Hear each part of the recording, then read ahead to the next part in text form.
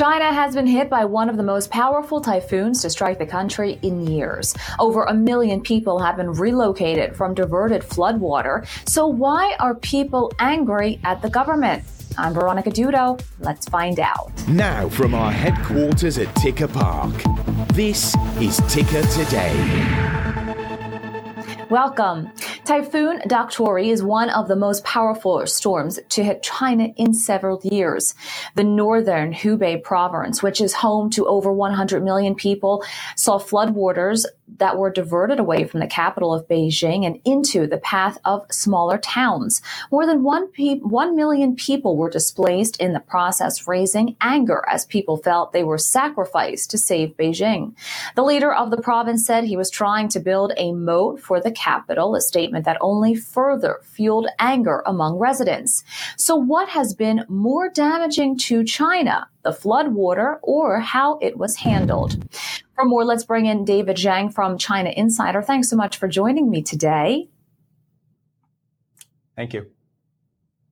So why did leaders decide to divert the water?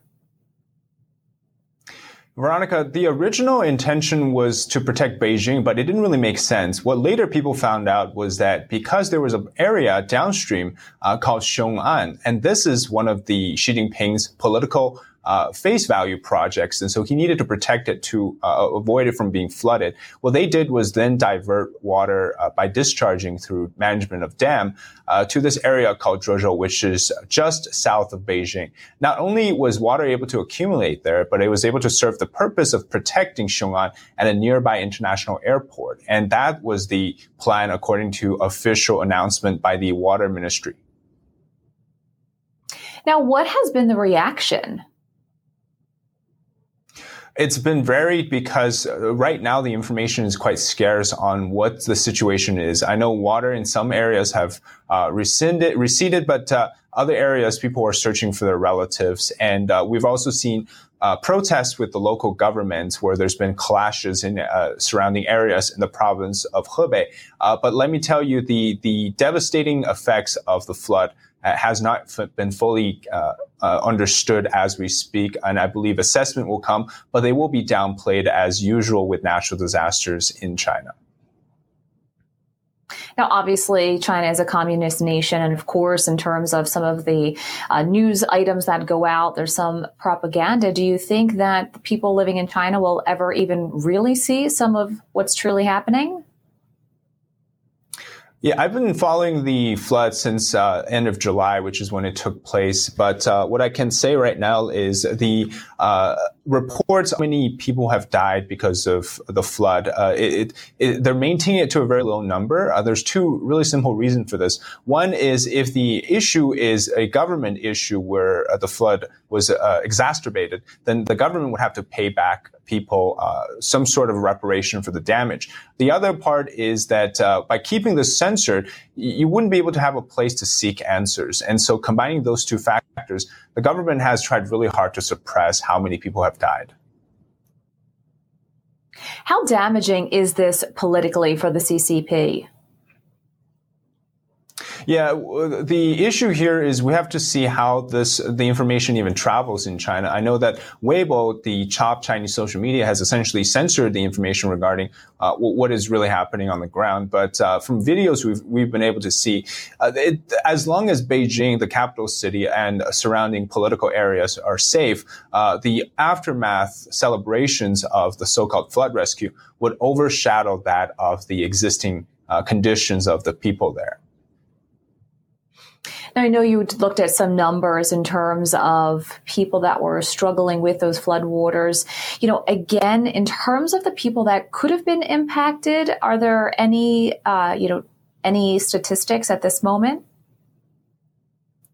Right. The most impacted area, Zhuozhou, has a population of 650,000 people. And, of course, that to the number of population in the capital region, is quite small in percentage or the ratio of which. And, so you can imagine 650,000 people, the entire area flooded.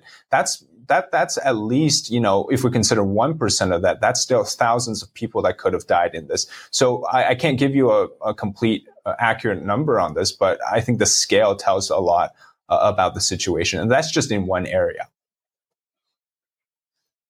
Now, for people who may not really be familiar with the province and how things work, could you just explain a little bit about how devastating this is for them?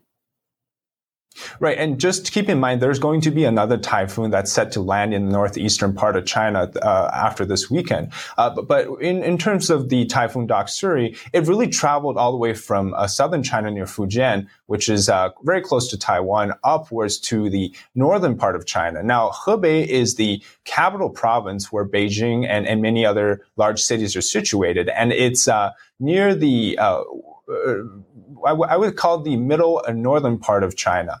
And if you go on Google Map or any maps, you can find that very easily. It's a very large province. But the area is near Beijing. It's actually south of Beijing that's the most impacted. What resources are on the ground for people who are trying to potentially rebuild or even locate loved ones? Unfortunately, I can't say that there are resources right now because I've not seen videos of supplies coming in. What I have seen are piles of dead cows and different animals. There's some videos with bodies, but I think the situation right now is some areas the flood water is still there, and so it hasn't receded completely. And I believe the government officials are also waiting for orders from high up to see what they will decide to do about the aftermath. Now, the whole world is working to try to get back to the economic output that we saw before the global pandemic. And obviously, China is no different, but there are natural disasters that do happen. And we are seeing that in this one over the summer. So how will this impact China's economy? Yeah, I believe it's going to, in the short term at least, cause two problems. One is the complete meltdown of the operation in the province, and as well as the potential food crisis problems generated by the flood, because in the northeastern region where there's black soil, so that's where a lot of the grain production happens in China. And so the fall harvest is going to be very severely impacted. So food and the short-term economic areas in northeastern China, as well as just northern areas of China, will be impacted. But overall, I think there's not going to be much of a larger impact. But we don't know if there's going to be more typhoons or more natural disasters on the way, and we'll have to see how that goes. So as you just mentioned, of course, the loss of life, the impact to the actual land there, and potentially the harvest moving forward. Now, what is the latest on the additional typhoon that could potentially hit? They're predicting typhoon, I believe it's called Kanun, is set to hit in about within the end of the week, and it's supposed to impact the northern province called Heilongjiang. And like I said, that's going to cause the severe grain problems to, farms are going to be flooded. And so we're not expecting a lot of production out of that province. But the flood situation in the city will also continue, and I believe we might see more discharge of flood water, potentially in the near future. But that's what we're going to be watching for next.